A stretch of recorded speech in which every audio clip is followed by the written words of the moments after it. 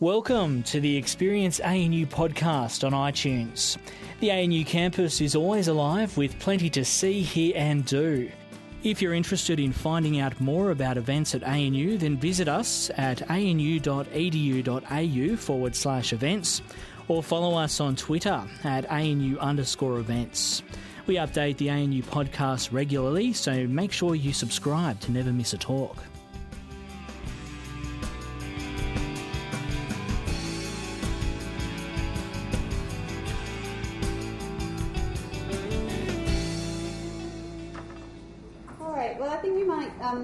Get started with this beginning of a new series here at the Gender Institute. And I begin by acknowledging the traditional owners of the land on which we meet and paying my respects to the elders, past and present, of the Ngunnawal people. This is the start of a new series of public lectures hosted by the ANU Gender Institute, and I hope they're going to bring together a lot of people from around the campus, from a wide range of disciplinary backgrounds, and from outside, those who've got long-standing interests in feminist theory, as well as those who just want to know more. And I think this is very much in line with the ethos of the Gender Institute, which reaches right across the campus and into the wider public, indeed, to bring together a diverse range of interests in gender questions and in gender politics. Now, feminist theory no doubt begins in attempts to give systemic accounts of the nature of women's oppression and the wrong that it constitutes. And in giving discursive form to women's claims to equality, many of the key texts of feminism pointed to the very faulty forms of logic that maintain masculine privilege, and often they did so by invoking a promise of a universal equality that might have been carried by following sounder principles of reasoning. Now, over time, this message has continued to have great salience, but more complex analyses of gender relations in situated and diverse contexts have also been developed. And indeed, the very nature of oppression, agency, victimhood, and power have become increasingly contested questions, together with thoughts about the way in which gender intersects with other vectors of disadvantage. So, feminist theory inherits these tensions, and it flourishes, I think, today as a very vibrant area of research, though it still too often battles with the idea that this is only of interest to women, which I think is something we have to keep struggling against. Now, my interest in putting together this series is partly to think about how feminist theory and its critical questions have become part of the texture of contemporary thought, and that's why the title Feminist Theory Now has suggested itself. But I want to go back for a moment to a report that Anne Curthoys produced in 1998 for the Academy of Social Sciences in Australia. And Anne Curthoys identified what she thought was a typical sequence of development for feminist scholarship. First, feminist theory, she suggests, offers a critique of masculinist assumptions and biases. It gives rise to the development of research, which includes the study of women in the concerns of the discipline. And this in turn motivates extensive questioning of existing disciplinary paradigms, leading to the exploration of new conceptual and theoretical frameworks. Now, Anne Curthoys, I'm sure, would be the first to admit this isn't a linear process, but something that goes back and forwards all the time.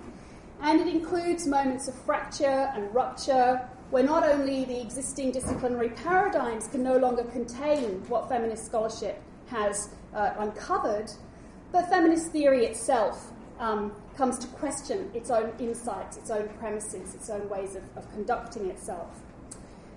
And so disciplinary challenges within feminist theory and in the way that theory impacts other disciplines will be a vital theme for this series. And I just want to illustrate that very briefly. In the foreword to her wonderful 2013 book, Our Bodies, Whose Properties, our speaker for this evening, Anne Phillips, tells us that some of the work was pursued on a visit to the ANU Research School of Social Sciences in 2009. And she notes that while her host, John Dryzek, had expected me to write on democracy, he very tolerantly accepted me writing about bodies instead. Now, I'm not at all sure that this is a tongue-in-cheek comment, given that the book spells out how far our ability to think of others as our equals is bound up with our bodies. such that deep threats to democratic equality follow from certain ways of treating bodies. And so the question about what equality might mean for us all of us bodies here today, is revised from another angle. It's a twist on democratic theory that complicates many taken for granted starting points and assumptions and presupposed oppositions. And as such, I think it exemplifies some of what feminist theory now can offer. And so I'm really delighted that the first in this series will be presented by Anne Phillips, who's once again a visitor here to RSSS from the London School of Economics. Professor Anne Phillips was director of the LSE Gender Institute until September 2004, and she's presently the Professor of Political and Gender Theory there, as well as the Graham Wallas Professor of Political Science in the Department of Government at the LSE. She's a leading figure in feminist political theory, and she's done very important work on bodies and properties, some of which we'll hear this evening, as well as democracy and representation, equality, multiculturalism, and difference, or perhaps these entwined together in new and interesting ways. Much of her work, I think, can be read as challenging the narrowness of contemporary liberal theory, often enriching it substantively with the insights of feminist theory. So please join me this evening in welcoming Professor Anne Phillips.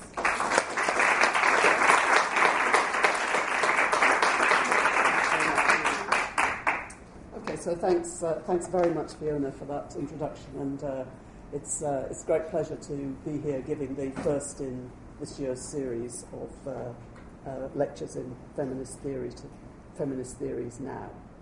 I want to talk about an issue that has figured in many ways over many debates in feminist theory, which is broadly what are the possibilities and the limits of thinking of our bodies as property, as something that we own.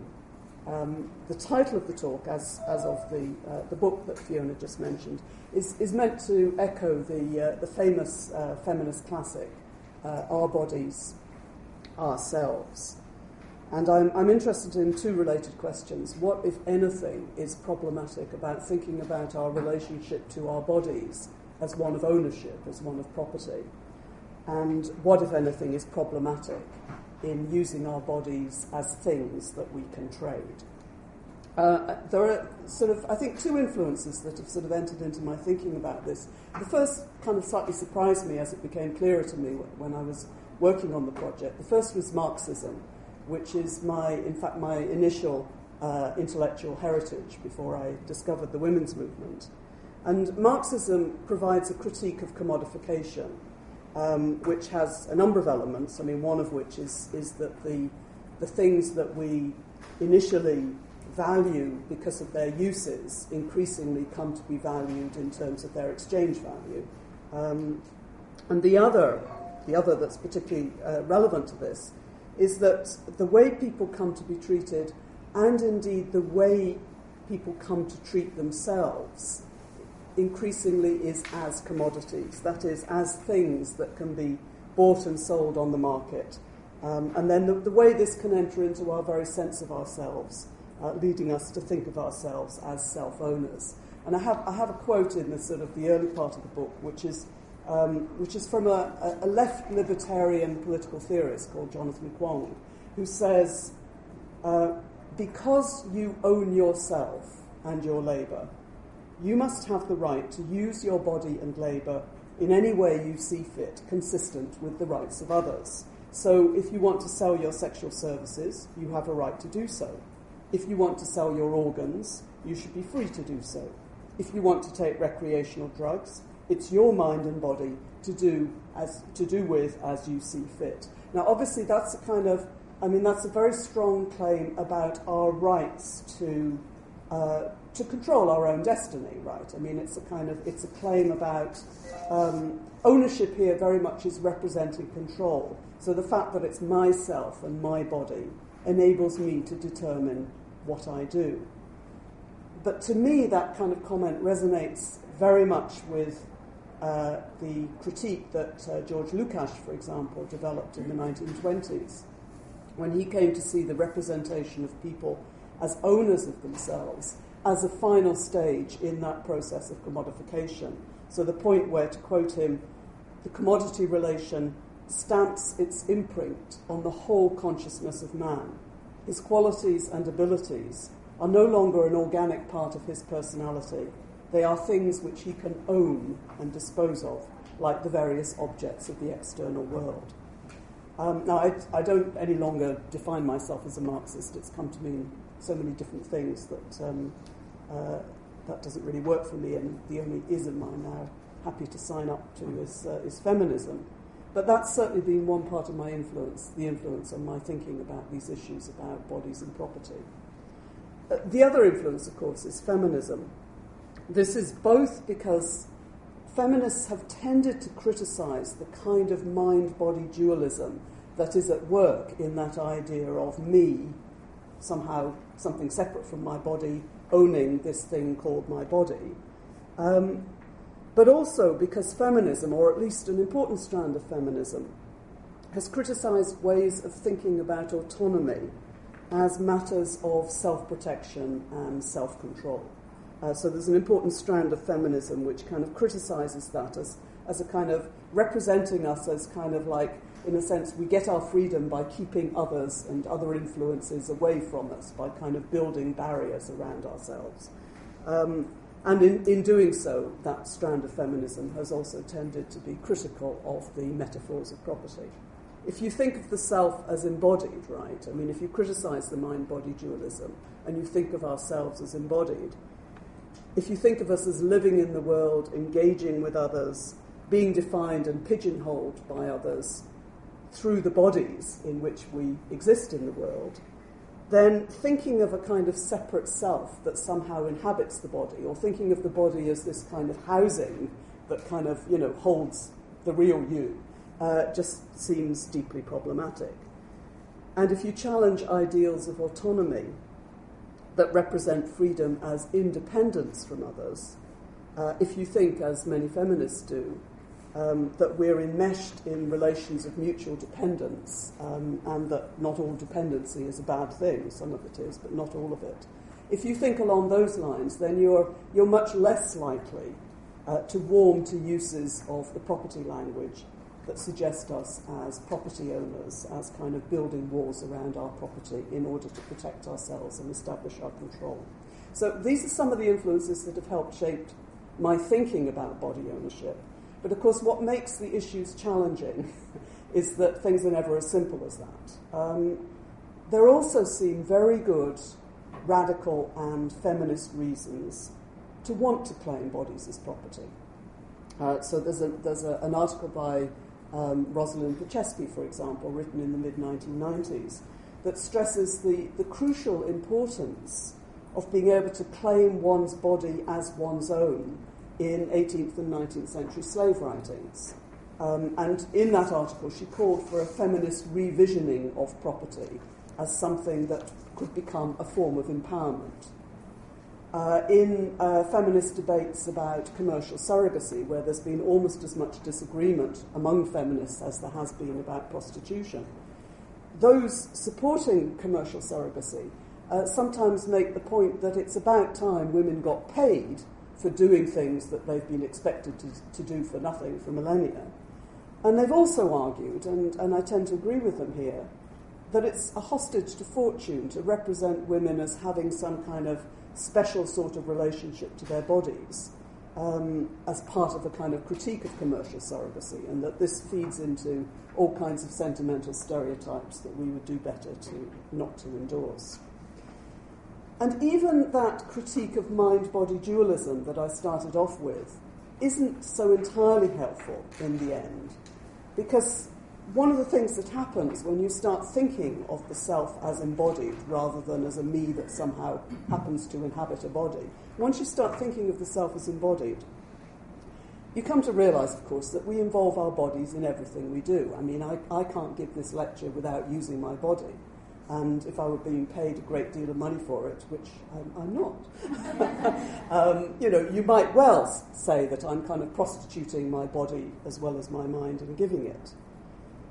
If the self is embodied, that is, I mean, if we reject certain forms of mind-body dualism, we're going to lose the kind of the easy basis for differentiating between the kinds of practices in which we seem to be selling the use of our body and the kinds of practices in which we see ourselves as selling the use of our talents or skills.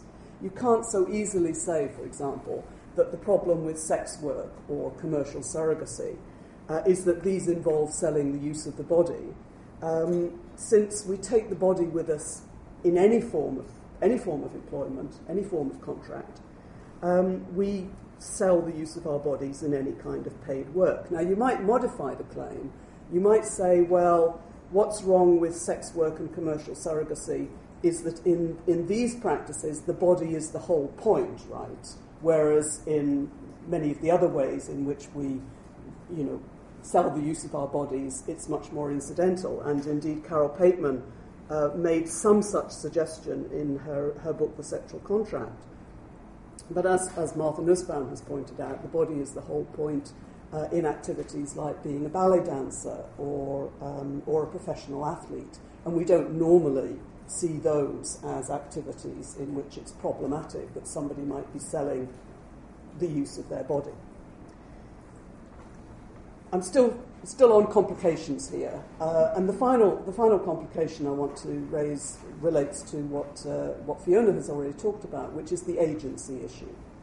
You might say that what's wrong with markets in bodies, and I'm not thinking here just about sex work and commercial surrogacy, but the mostly illegal but still thriving markets in body parts, for example, in kidneys.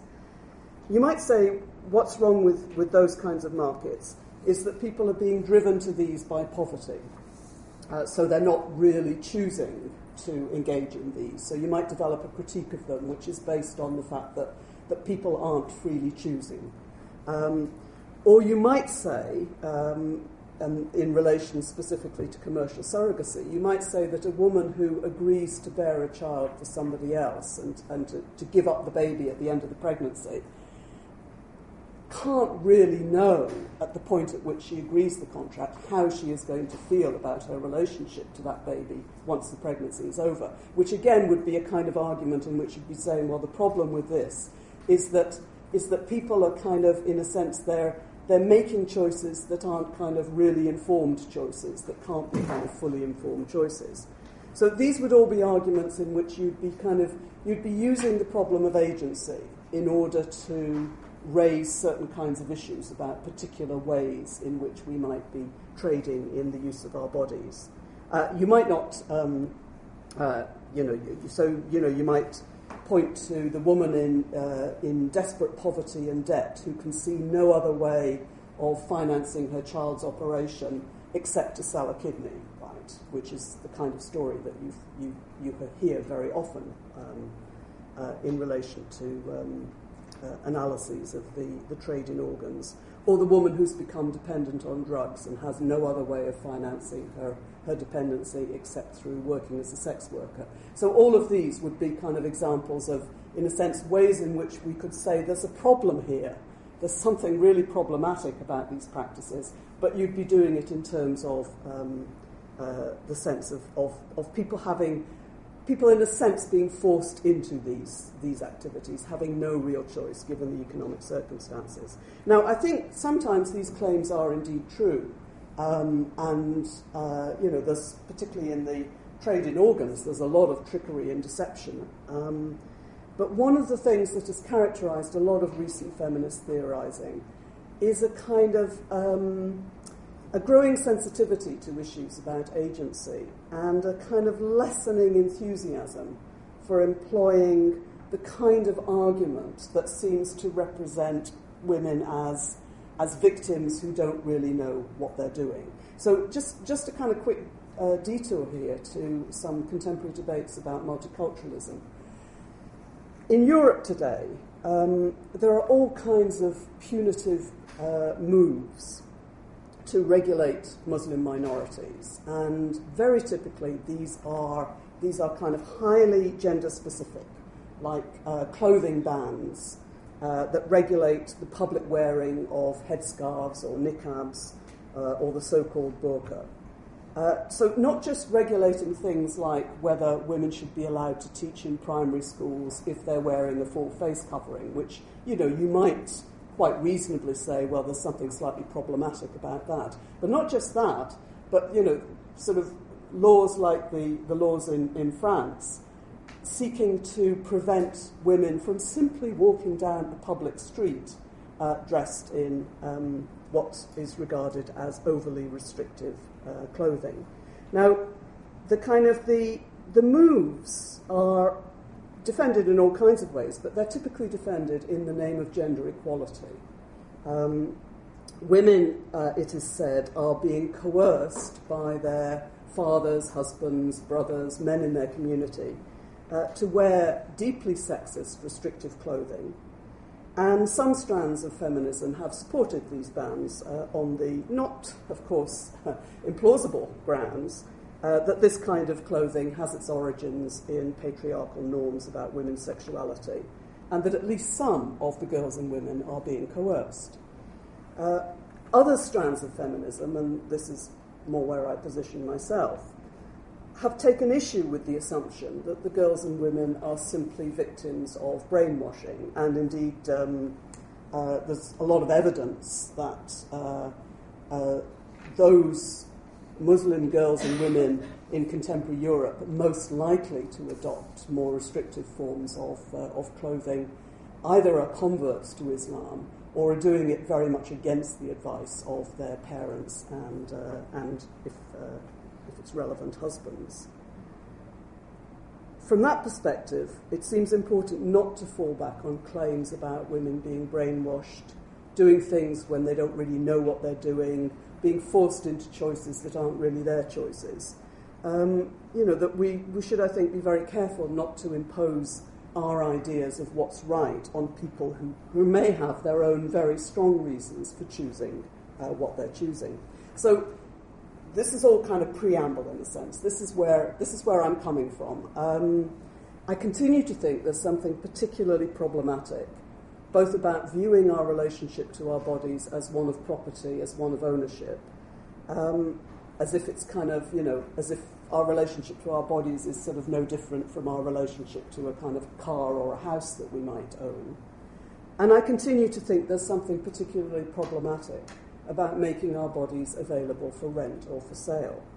But I don't want to argue that women who in some sense trade in their bodies don't know what they're doing, that they're kind of like, either forced into it by circumstances, sometimes they are, but, don't want to assume that that's always the case. I don't think we can easily draw a line between sales that involve the body and those that don't, because of my points about what actually happens when you think about selves as embodied.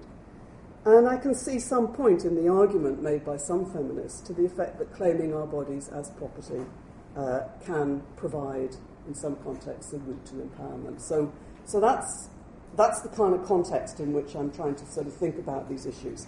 And I want to give you, this will be very abbreviated, but I want to give you 3 arguments as to why, nonetheless, with all of these complications and nuances, we should think it problematic to think about our bodies as our property. Now, the first is simply that I just want to say that the fact that there's a kind of continuum between being paid to do something when the body with which you do it is in some sense incidental, which is the case with many, many of the activities in which we receive money for doing something, and the body is an incidental feature. The fact that there's a continuum between that and being paid to do something when the body has become the whole or pretty much the whole point, the fact that there's a continuum doesn't mean that we have no basis for criticising what's positioned on the outer edge. I think it's a kind of, it's a mistake that people very often make. If they can show that there's kind of, that there is a kind of continuum, somehow we lose the kind of the capacity. If you can show that there's a continuum and you don't mind things on one end of the continuum, somehow you lose the capacity to criticising things on the other end of the continuum. And that seems to me to be a problematic assumption. I'm sort of strongly influenced in my thinking here by the work of Carol Pateman, who I've already mentioned, whose work on the sexual contract had quite a profound impact on my thinking. And one of the things that I take from Pateman is that choice does not legitimate everything. We don't have to question people's agency. In fact, I think the better assumption is to presume that everyone has agency. You know, obviously people are more or less well-informed, more or less constrained by circumstances, face very different kind of combinations of opportunities. Unquestionably, there are huge differences between us and across the world, across different kind of contexts in that sense. But I think the best assumption, nonetheless, is to regard the vast majority of us as thinking agents who are making a choice. The point is, not that sometimes we're forced into doing things, of course we are sometimes, but the point is that some of the things we choose are themselves about subordination. And that subordination doesn't go away just because we made a choice. All forms of wage labour involve, to some extent, subordination to an employer's authority. You can see the strains of the influence of Marxism again here. You give up the authority to decide for yourself when you turn up, what you do, when you stop. You can't do the job you've agreed to do without, in some sense, handing authority over your body to somebody else. Now, in many cases, that regulation of our bodies is kind of pretty minimal. I mean, it's clearly much more extensive and intrusive in activities to which the body is central, so sex work and commercial surrogacy, but also, as Martha Nussbaum reminds us, ballet dancing, professional athletes. I mean, if you work in these areas, there's a huge amount of kind of, intrusive control of what you can and can't do with your bodies. But the vulnerability that's associated with even a kind of temporary loss of authority over our bodies remains, and I think should be more widely acknowledged, even in activities to which the body is more incidental. So it's not that selling sex or one's capacity to bear a child is so entirely distinct from all other forms of paid employment. And I think one of the lessons, in fact, that we ought to try to take from the analysis of the trade in what you might call more intimate bodily services is the need to focus more closely on the embodied experience and the risks of all paid labour. Anyone agreeing to work for somebody else, in whatever sphere of employment, makes herself vulnerable to a loss of personal autonomy. And she experiences this vulnerability through her body. In some areas of employment, the bodily experience is so negligible we barely notice it. In others, it may pose quite significant issues regarding health and safety conditions. In others still, the regulation of the body and the management of the emotions reaches what we should consider unacceptable levels. I mean, I think it's particularly striking in relation to commercial surrogacy agencies, the extraordinary techniques that the agencies often develop in order to ensure that there will be a nice, easy handover at the end of the pregnancy, in order to kind of minimise the possibility of the surrogates bonding with the baby. And that kind of management, both of body and emotions, in those contexts, I think, reaches certainly what I would consider unacceptable levels. But I think this first point that I'm making is that, yes, indeed, there is a continuum. I have no problem at all about accepting that there's a continuum, and that at some parts of the continuum, the degree of regulation that's going on is kind of, as I say, is almost so negligible we barely notice it. But the fact that there's a continuum is not itself a kind of reason against criticising those points at which the regulation and the control and the management of our bodies and emotions becomes particularly controlling. So that's one part of my argument. I also want to make a second argument that revolves around the fact that we all have bodies, and what I see as the implication of this, obviously rather banal fact, for equality. Bodies remind us of our shared vulnerability. They alert us to the common experience that every human being has of living as embodied beings in the same world. So treating our bodies as if they are things, as if there's no difference between the body and, I don't know, your book, your bicycle, your car, your house, potentially blocks this very important process, which I see as kind of as a particularly significant part of what actually creates our sense of equality with other human beings. Now, I should say this move, which is quite a frequent move in contemporary feminist theory, it's also a pretty contested one, and this is perhaps one of the areas we can talk about in the discussion. I mean, I've said that feminism tends to challenge mind-body dualism and stresses the fact that we exist in the world and through our bodies, that people relate to us or pigeonhole us on the basis of our bodies, and that we relate to ourselves in this way. Now, one of the things that I take from that is that when people say things like, it doesn't matter whether you're male or female, it doesn't matter whether you're black or white, what matters is that we are all human beings, that there's something about that, I mean, obviously very powerful ethical ideal, but there's still something about it, that reference to this disembodied humanity which exists in no particular kind of form, that strikes me as problematic. Bodies matter, and I think the bodies that we share, I mean the bodies that we all have, play an important part in generating ideas of equality. When the human is thought of in terms of some kind of disembodied rationality or capacity for conscious choice, when we think that these are the things that really characterise what it is to be human, there's a very real risk that those who don't seem rational enough or don't have enough of this cognitive capacity will not be regarded as qualifying. And in fact, there's quite a large strand of contemporary political theorising that argues that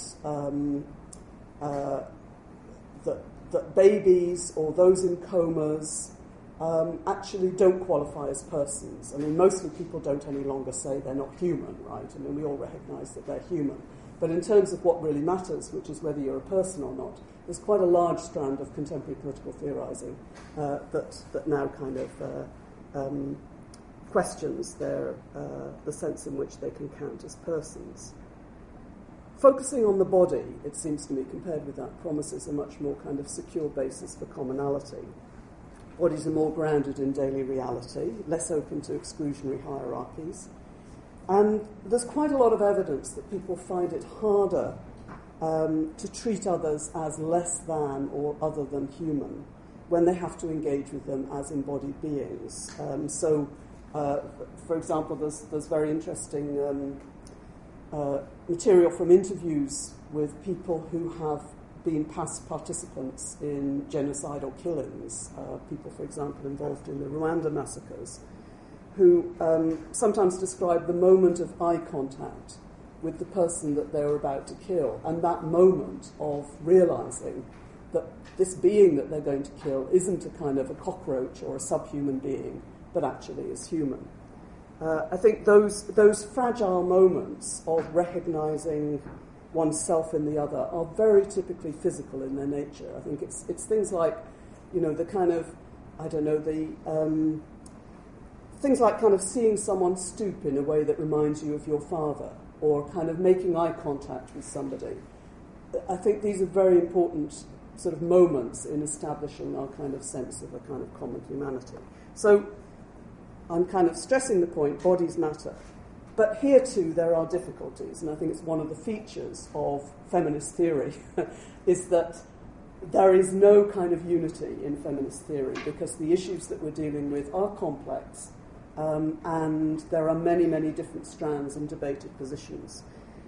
The body, in some ways, is as abstract as the mind. Talking about the body, in some ways, is just as abstract as talking about the mind. And whatever we may tell ourselves about all bodies sharing the same needs and experiencing the same vulnerabilities, the fact is that we continue to care more about some of those bodies and some of those needs than about others. So I think the body is indeed sometimes what enables us to see beyond the stereotypes and the suspicions to a kind of shared humanity. But the body is also what kind of evokes, the almost visceral disgust that feeds misogyny and racism and, so many hatreds of the other. And of course, failing to register that kind of double dynamic can lead to a kind of sentimentalism. In recent feminist theory, Judith Butler has been one of those whose work has come to focus more and more on the precariousness of life and the vulnerability of the body. So in a move very, very similar to what I'm suggesting at the moment. And she represents this as potentially enabling us to see one another as equals. At least that's how I understand the comment she makes at one point that, quote, the recognition of shared precariousness introduces strong normative commitments of equality. But this has laid her open to criticisms that she's moved from a kind of political to a much more exclusively ethical register.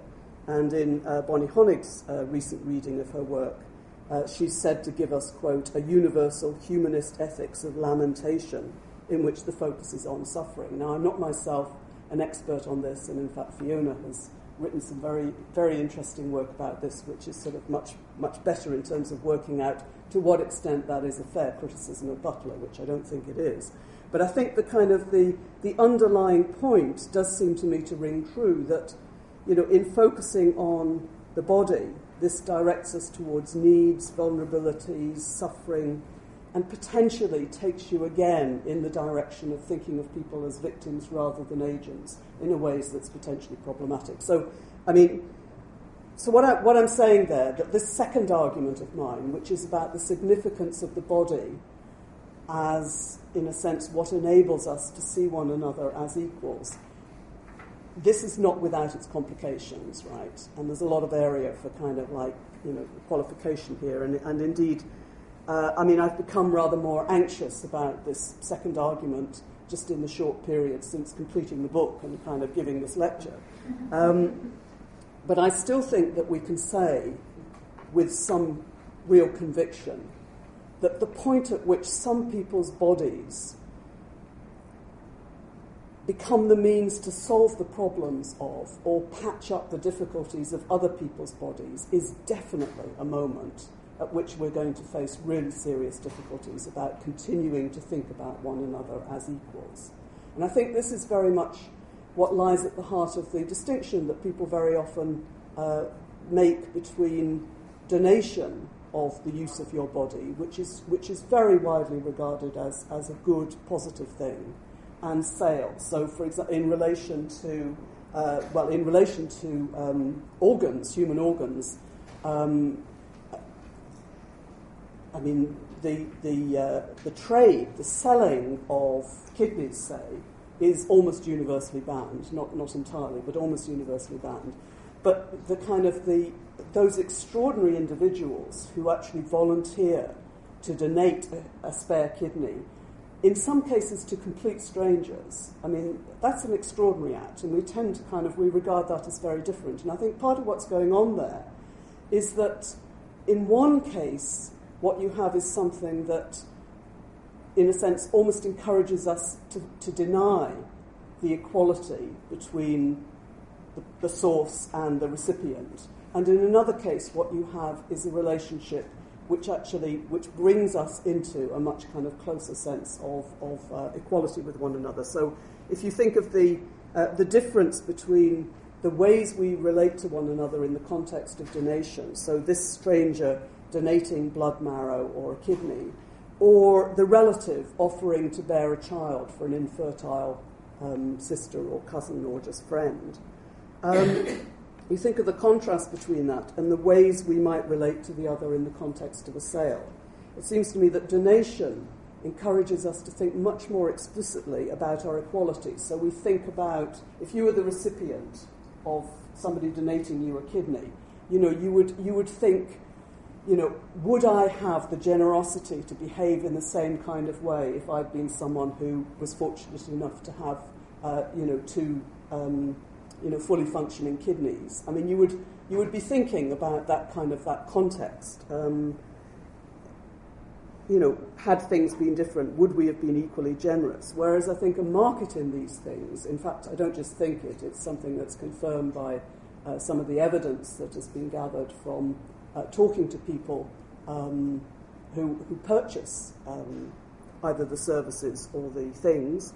The market relieves the purchasers of the obligation to think themselves into the seller's shoes. So there's a way in which it makes it very hard for the body to function in that way, which I'm kind of tentatively, with some qualifications suggesting, provides a basis for us thinking of one another as equals.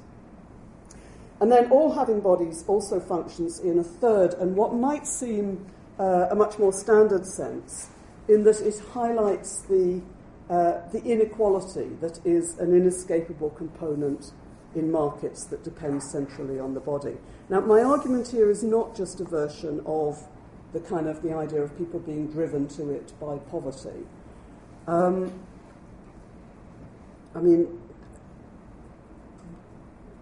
inequality is obviously a feature of many markets. We sell because we don't have enough. We buy because we've got more. But think about it like this. Whatever kind of society we lived in, there would be a social division of labour. If you imagined a society in which there was total social, economic and gender equality, if you could stretch your minds to the kind of point of imagining that, there would still be a social division of labour, right? We'd still have, some people would specialise in certain kinds of activities and other people would specialise in others. And in that kind of, ideal world, the basis of the specialisation would presumably mostly be some kind of difference between us in terms of our preferences or skills or talents. That if you had a fear of heights, you wouldn't end up specialising in being a tree surgeon. If you found maths extremely difficult, you wouldn't specialise in being a physicist, right? So, that there would be a division of labour, right? And there'd be some kind of trade between us in order to exchange our services and the various things that we produce. It seems to me that it's very hard. It's very hard to kind of imagine that kind of plausible tale about the different kinds of specialisations that might come into being in this ideal world in relation to something which is simply about the bodies that we have. If you think about this is an exaggeration, but, anyone with a body can do sex, right? Anyone with two healthy kidneys can be a source of spare parts. Any woman of childbearing age can do pregnancy.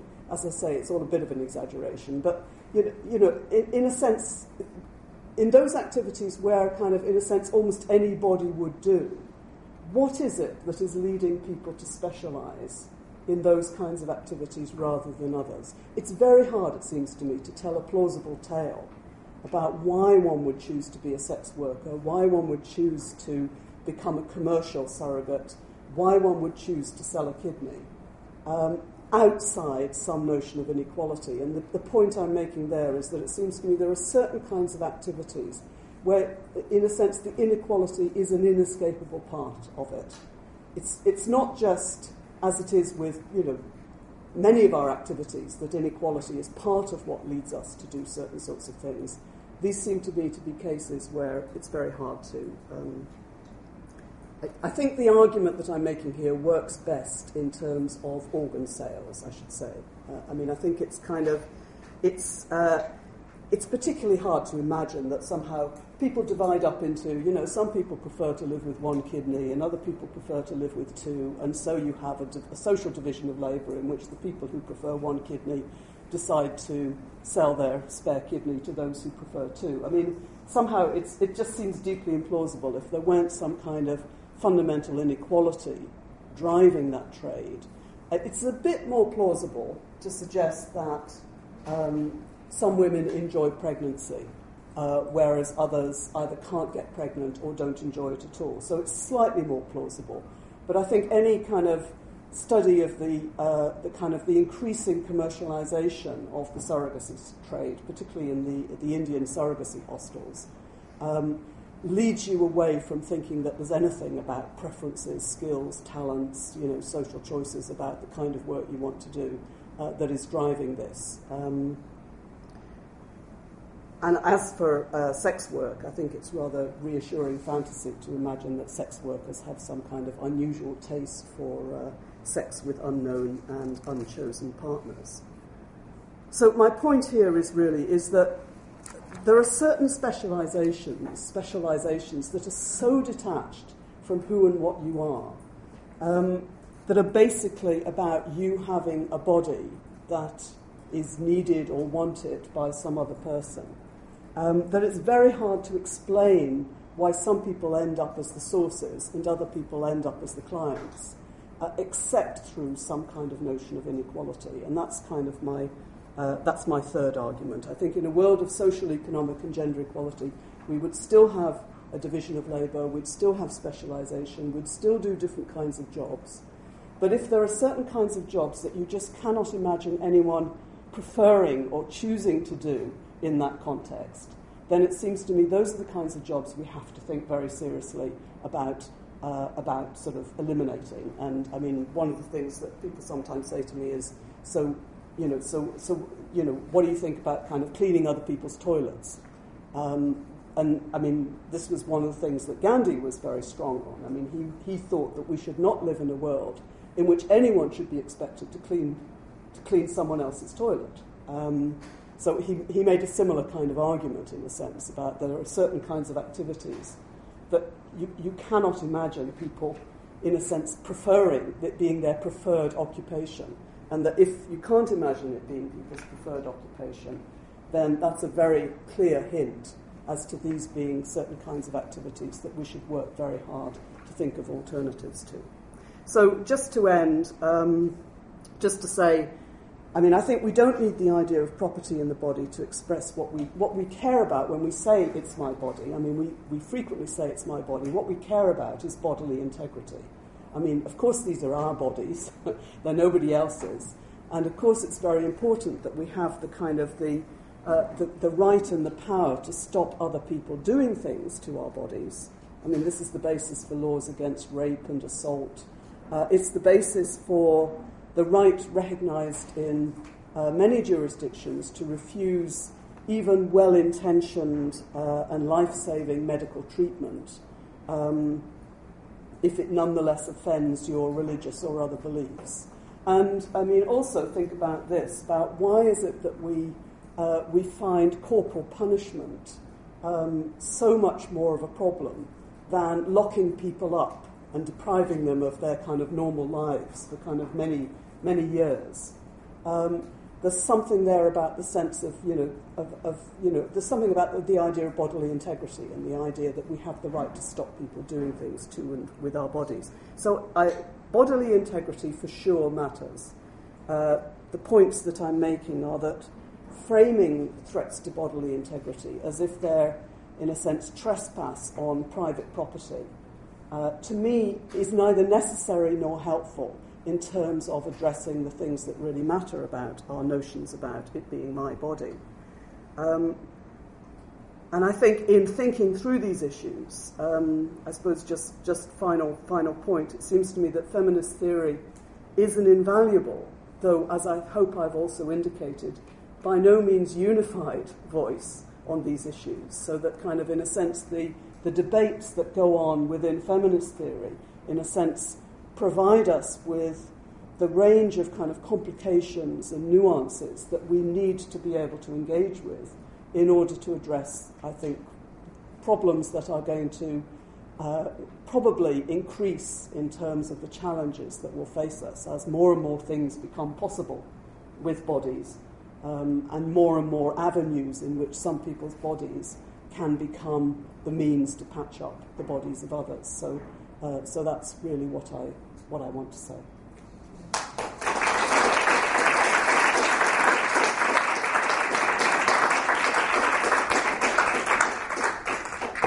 Thank you so much for all those rich thoughts, Anne. We can open up to questions now. So who would like to start? Of course, I've covered my tracks by saying there are lots of complications. That's right. Yes. You've alluded to vulnerability. Yeah. I'd like to take that one step further and go, what difference does it make that we actually die, whereas the cup and the table don't die? Although they do break. Yes. Can you fill in a bit more what you're thinking in saying that? I think the fact that we are mortal is a huge thing. Mm-hmm. It's an end of consciousness.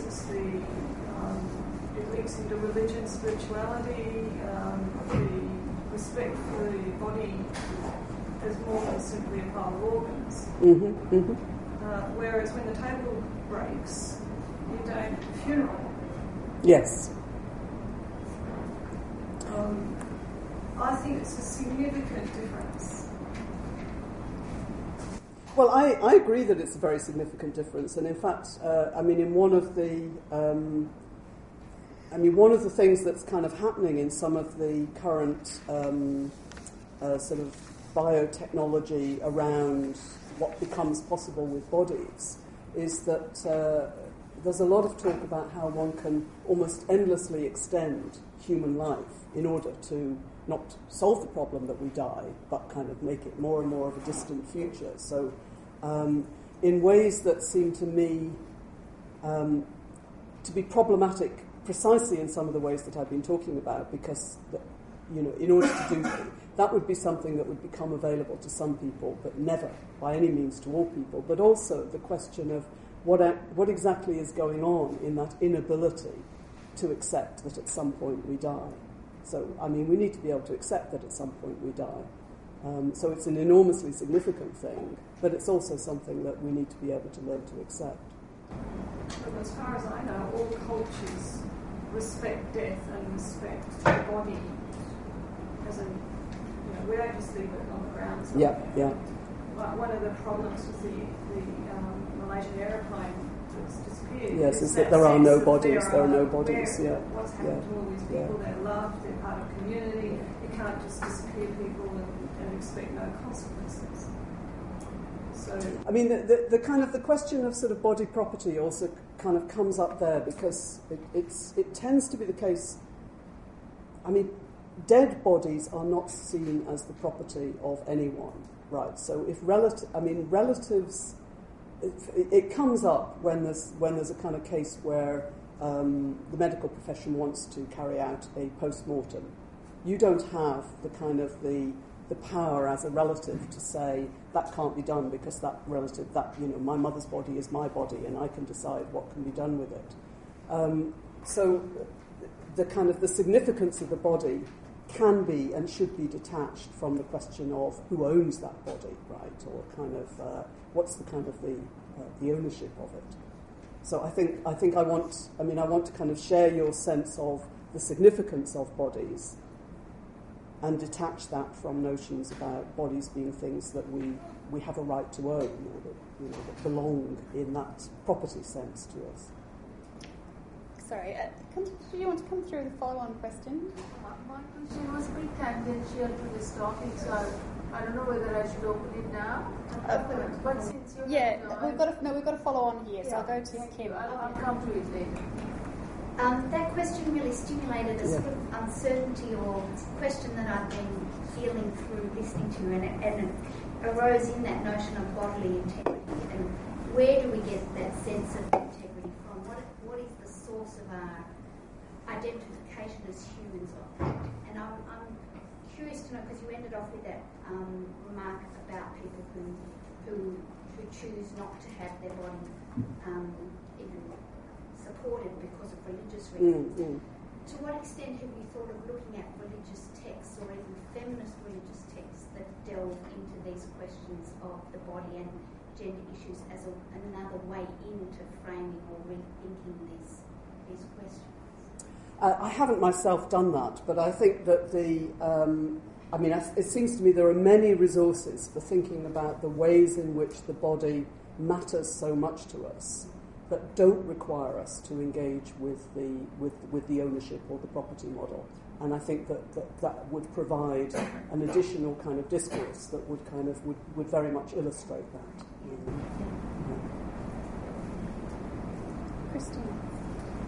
Yeah, thanks for the talk. I was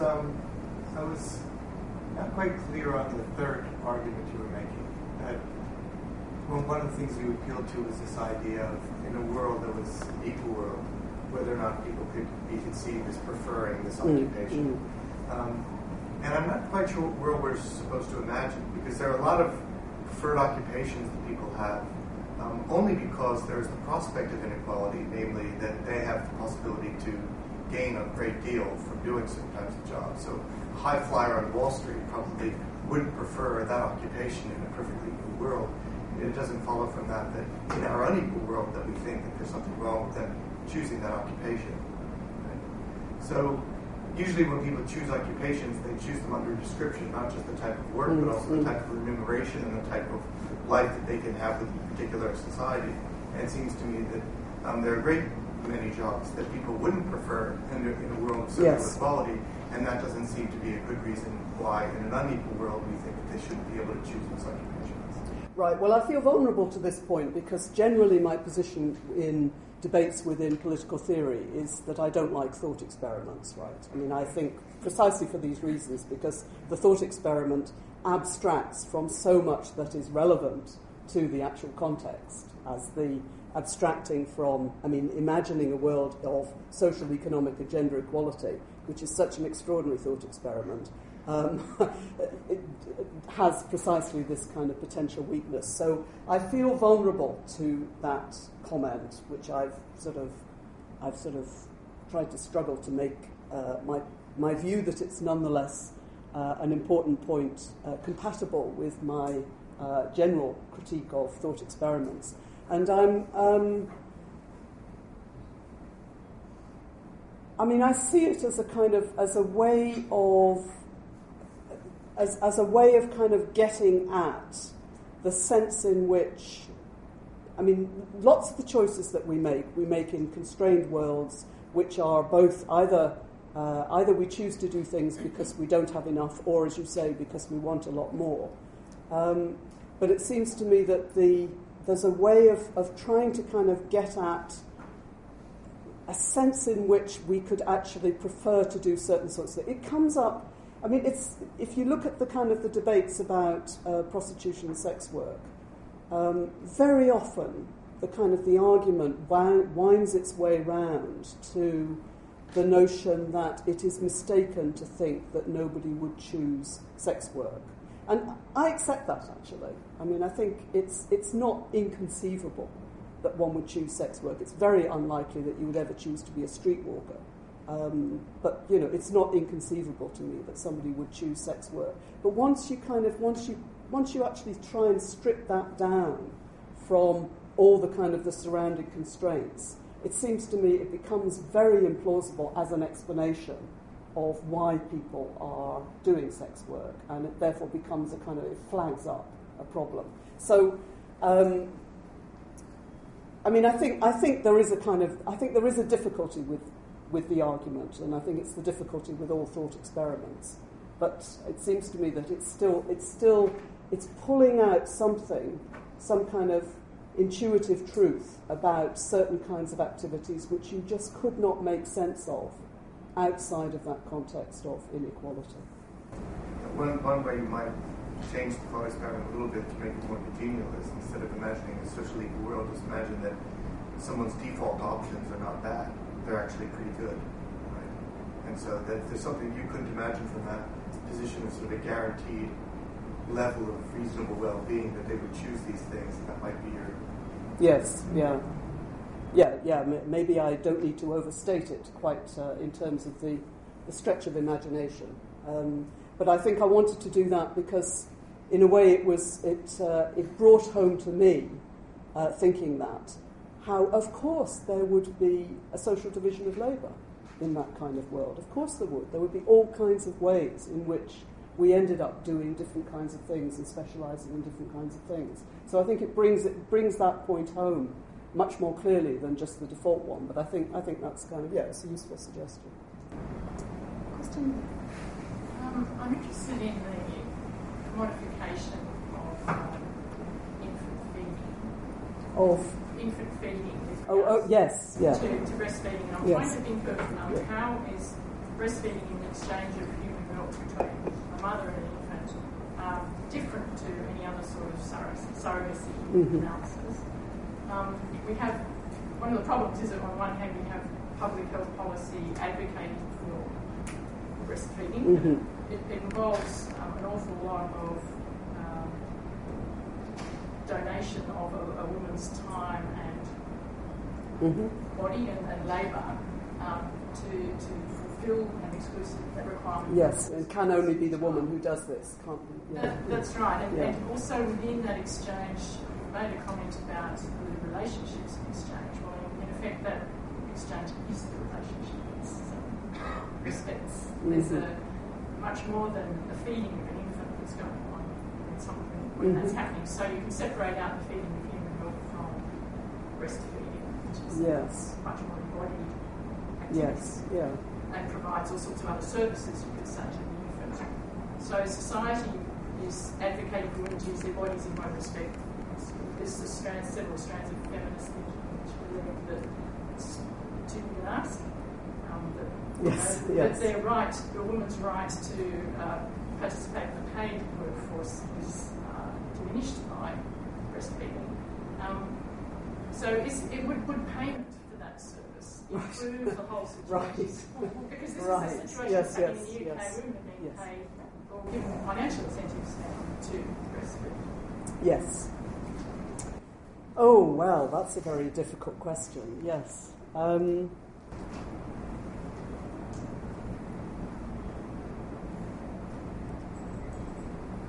So is that so different from? I mean, is that so different from the kind of the issues that arise in terms of? What I was going to say is it's so different from the issues that arise in terms of subsidising people to stay at home. But of course it is, because you could subsidise a man or a woman to stay at home, whereas this is something where, by definition, it can only be the woman who is being subsidised in this way. So it can only be. I don't actually have. I don't know. Don't know how to answer that question. What do you think? I'm sort of engaged in a PhD to explore this issue. Yes. Yes. Which only just started, but and it falls between economics, thinking, health policy, philosophy. Yeah. Yes. Because I mean, the parallels that I was thinking of, which aren't parallels, are there's been this big.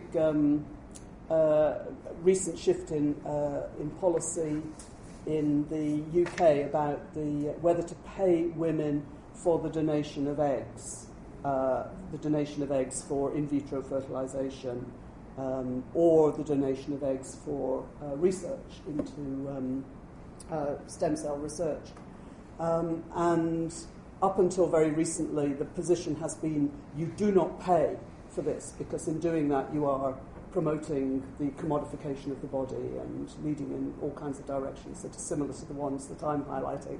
And the recent change has been, instead of only being willing to pay expenses for women who agree to donate eggs, which turned out to be rather problematic, because it meant that women who were in paid employment were able to claim loss of earnings for any time lost, whereas women who weren't in paid employment just got their bus fare to the hospital, which everyone felt somehow there's something a bit weird about that. So the new policy is that you can get £750 each for the sale of eggs, and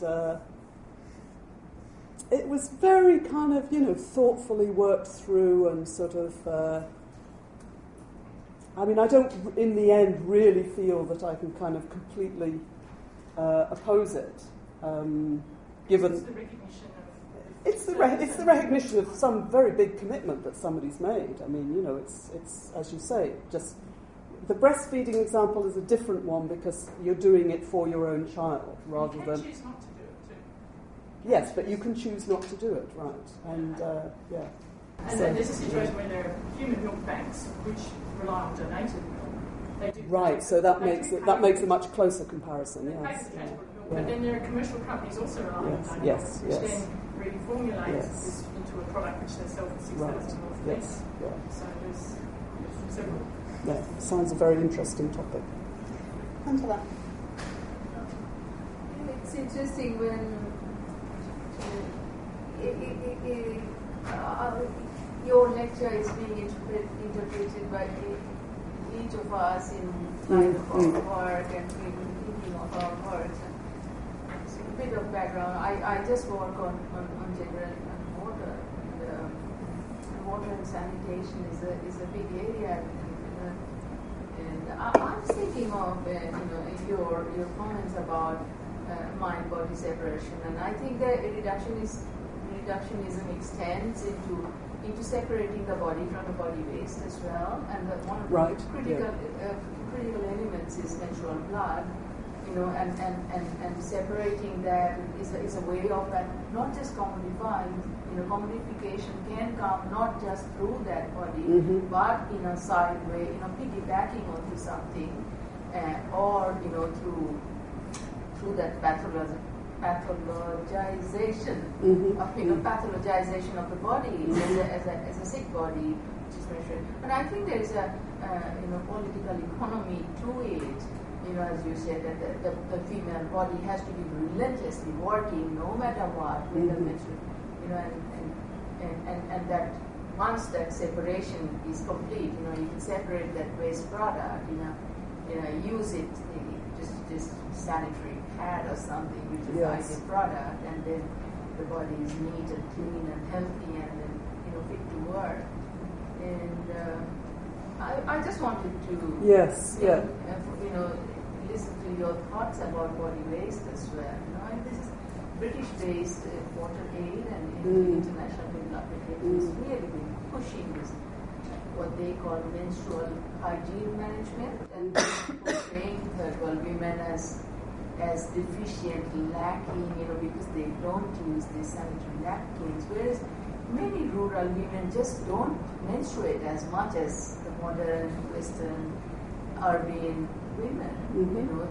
They're breastfeeding, breastfeeding keeps the menstruation cycle, and number of children is not greater. Yes. So I mean, I suppose what I think about in relation to that is that when one talks about the commodification of the body, I mean, there's two aspects. There's kind of thinking about the body as things, or parts of the body, as things that you want to kind of somehow, see as detached and separate. There's thinking about the body as thing, and there's thinking about the body as, in some sense, saleable commodity. And they're connected. They're clearly connected. But I mean, you're identifying a kind of a particular way of thinking about the body, in which it has to be cut off from some of its aspects in order to fit the kind of sanitized notion of what the body is supposed to be. And I think that it's different from the problem that I've started from, which is more to do with sort of direct markets involving the use of one's body and the kind of exchange of the use of one's body for money. But I do think it has a kind of connection in terms of the particular ways in which we're coming to think about bodies and the range of ways in which we can think about bodies. So, yeah. Margaret.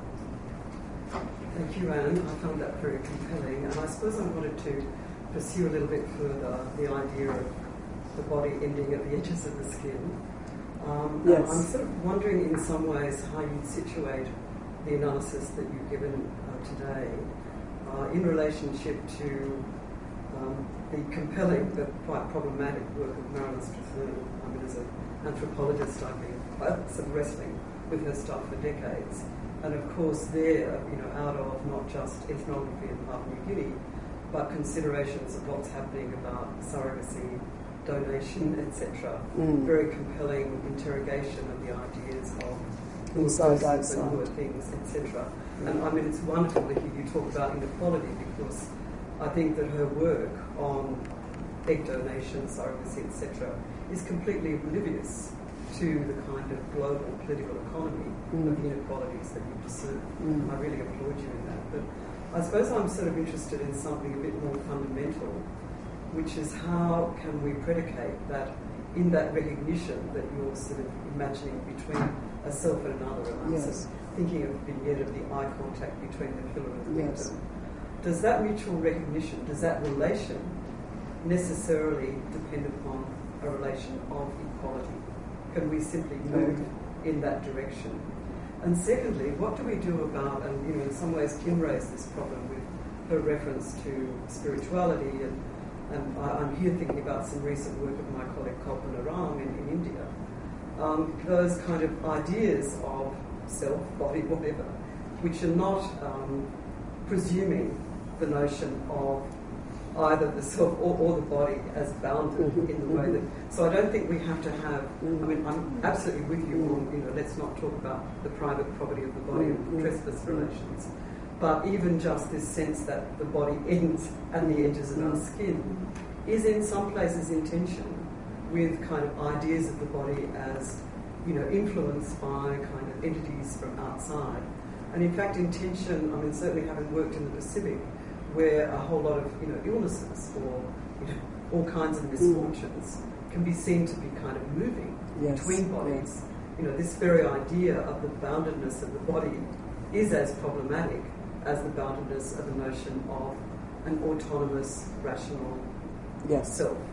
So I've got, you know, some problems. I absolutely agree with you about, you know, the fact of continua not meaning that we can't make distinctions.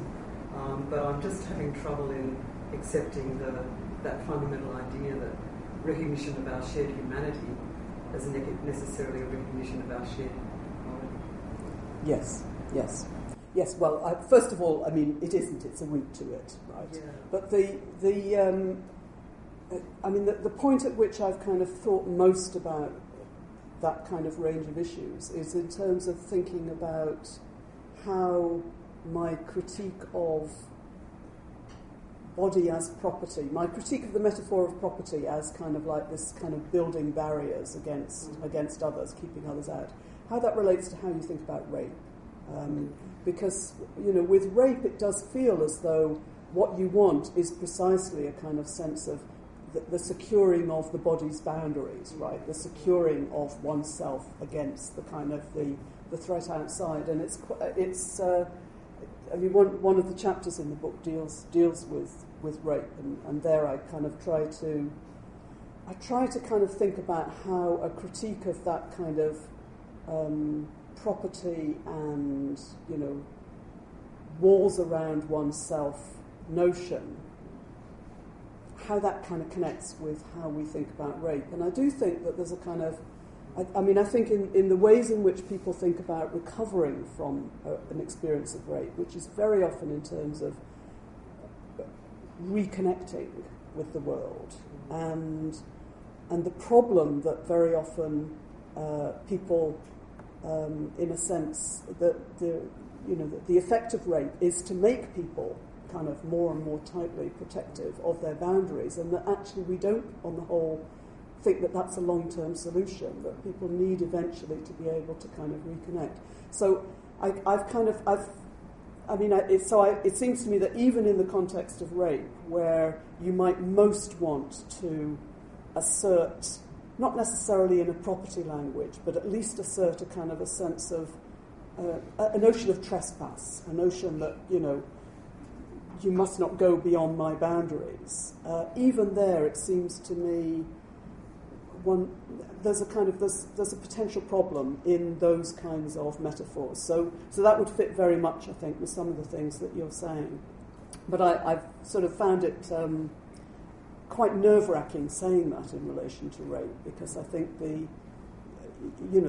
have such a strong sense that, you know, what one needs to do in relation to rape is precisely protect yourself against against intruders, right, which is a property kind of language. But yes, yeah, I mean, I think the being able to think about the body is not bounded. So, I mean, in a sense, that's a kind of, I mean, I take what you're saying as partly a critique of, I end up saying, I'm against property, but I believe in bodily integrity, and what you're saying is that there are some problems with the notion of bodily integrity as well, to the extent that it carries with it this very bounded sense of the body. And, yeah, I mean, that's another area in which there are lots of kind of complications, I agree.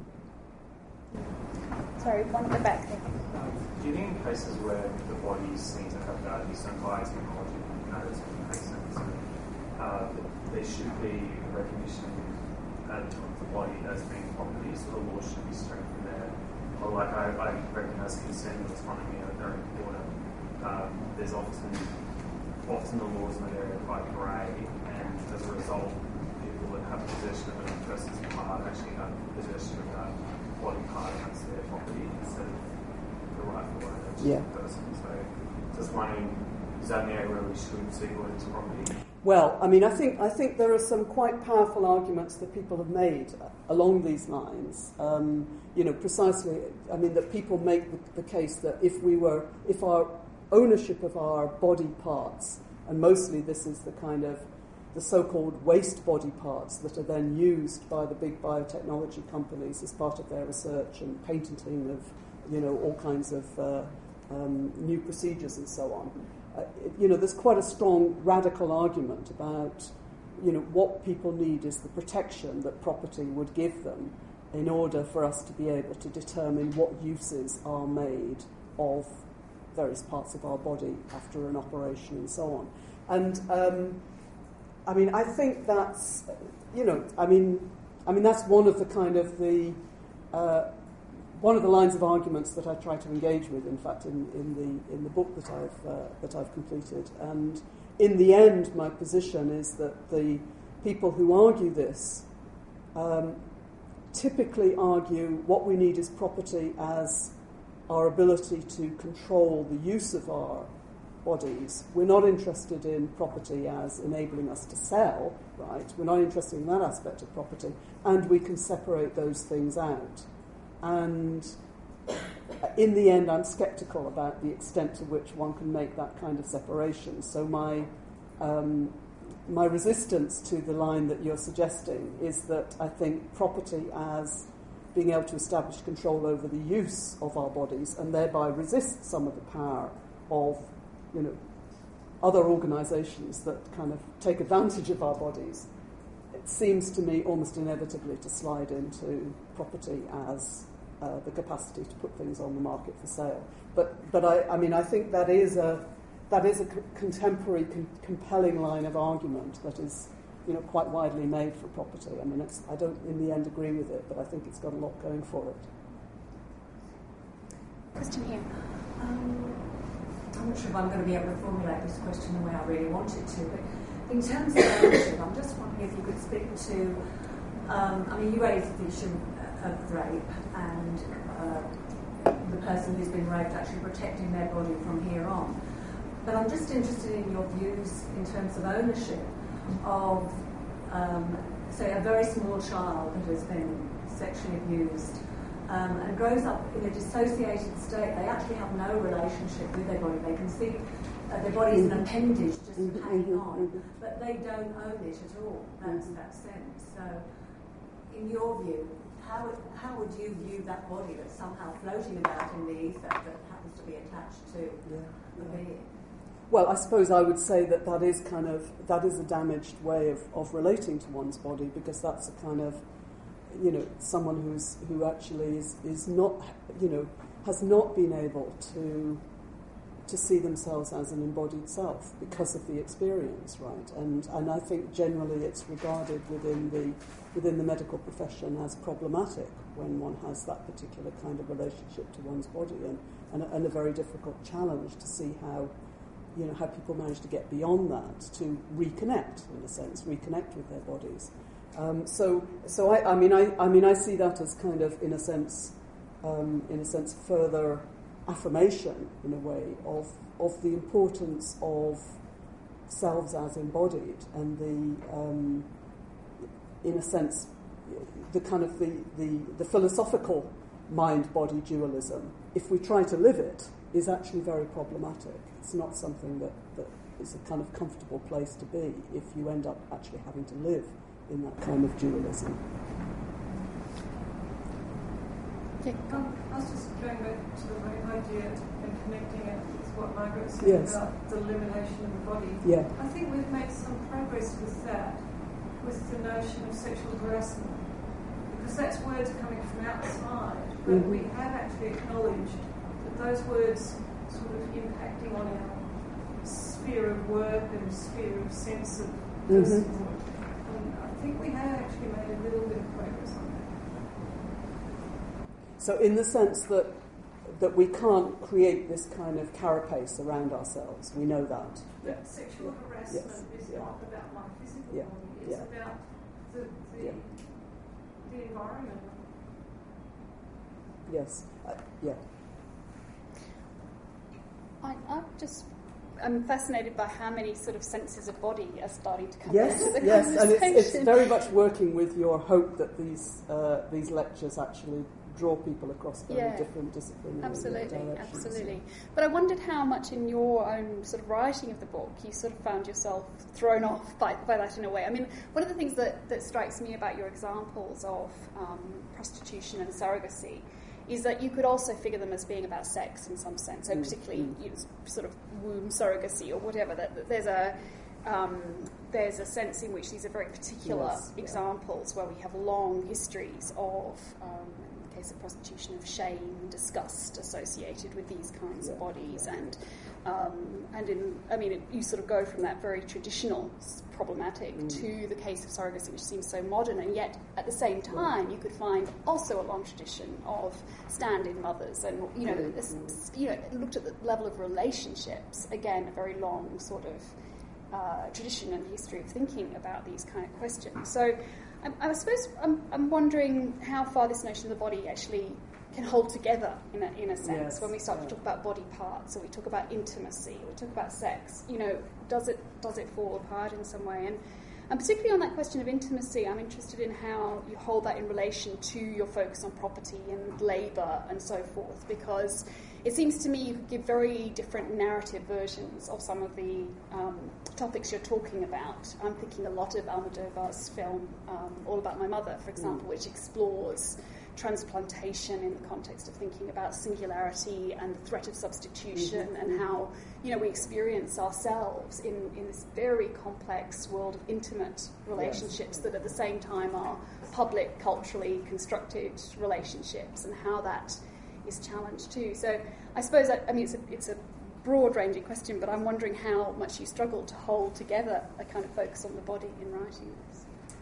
Yeah, I think yes is the short answer. But I definitely, I didn't see myself, because I couldn't see myself as doing a kind of a systematic phenomenology of the body and the different kind of meanings that are attached to the body in different kind of contexts. Apart from anything else, it's not where my kind of my skills lie. But my focus all the time was about the ways in which questions of ownership and property, or questions of mine, possession, do or don't figure in the ways in which people deal with different kinds of practices in relation to the body. So that was the kind of the theme that held it together for me. And even there, people use that very, very, very differently. So that in fact, whereas I started with that kind of quote from the left libertarian, which kind of made it seem as though all of these practices are unified by the claim that this is my body, and that claim that it's my body is what enables you to do all these various things. But actually, it's quite rare to come across interviews, say, with commercial surrogates, in which they say things like, my body is my property, and, what I'm doing is kind of renting it out. That actually isn't the language, most of it. that people use, so that it's not just that people have different kind of people don't use the same kind of ownership and property language in the different kind of contexts, and that definitely came over very clearly to me. And I did what I kind of tried to turn that to advantage in my argument, in the sense that kind of the attempt to impose this kind of property and ownership model on these very different ways in which we relate to our bodies. Actually, it partly, the failure of fit helps confirm both how inappropriate and, I hope in the end, how unnecessary those metaphors of property are. But I think if you were doing a serious phenomenology of the body, I mean, all of the points that you raised would lead you in very rich directions. Do we have one final burning question? Yes. I wanted to ask you about how you think what you've been talking about today can practically help women in these sort of situations, because what I'm struggling with is that given that we do live in an unequal world, given that we do live in an impoverished world, does eliminating women's choices about how they can sell their body just actually make it worse for them? Yeah. No, I mean, I think that's an extremely powerful point, and I don't myself think that you can go from a critique of the ownership model to a set of policies in which you say we must ban commercial surrogacy. Certainly don't think one should ban sex work. I think that actually doesn't help sex workers at all. I mean, I think the actual policies that one comes up with need, as with all kind of policy decisions, to be kind of carefully worked out in the kind of, the context of, what are the kind of the likely unintended consequences of particular kind of policy choices. So I agree with that. I agree with the implication of your question. But first of all, I think that there's a sort of surprisingly powerful lobby building up for relaxing the current quite strong restrictions on markets in body parts. And I'm, very clear in my mind that that's something that should be resisted, right? I think also that the kind of the development in terms of surrogacy, of gestational surrogacy, where the woman really is the womb, right? She's no longer providing the eggs, as was the case in early instances of surrogacy, has led to a real kind of a factory type development of surrogacy, which is deeply problematic. So, I mean, I think that the arguments, the policy implications I would derive are going to vary depending on the different kinds of issues. But I think that being able to resist the lure of the property and ownership model provides an important component in working out what are appropriate policies. But I think you're quite right in suggesting, as I take you to be suggesting, that simply going from that to, let's just have a kind of blanket ban on anything in which people are kind of trading in, the use of their bodies is not necessarily the appropriate approach. All right, well, I suggest we call things to a close. There are some drinks and nibbles upstairs to feed your hungry bodies. So thank you very much, Anne. We hope you enjoyed this talk. Did it inspire or even provoke you? Let us know via Twitter at @ANU_events. If you're interested in learning more about the research and ideas that come out of ANU, then why not consider a free subscription to ANU Reporter magazine?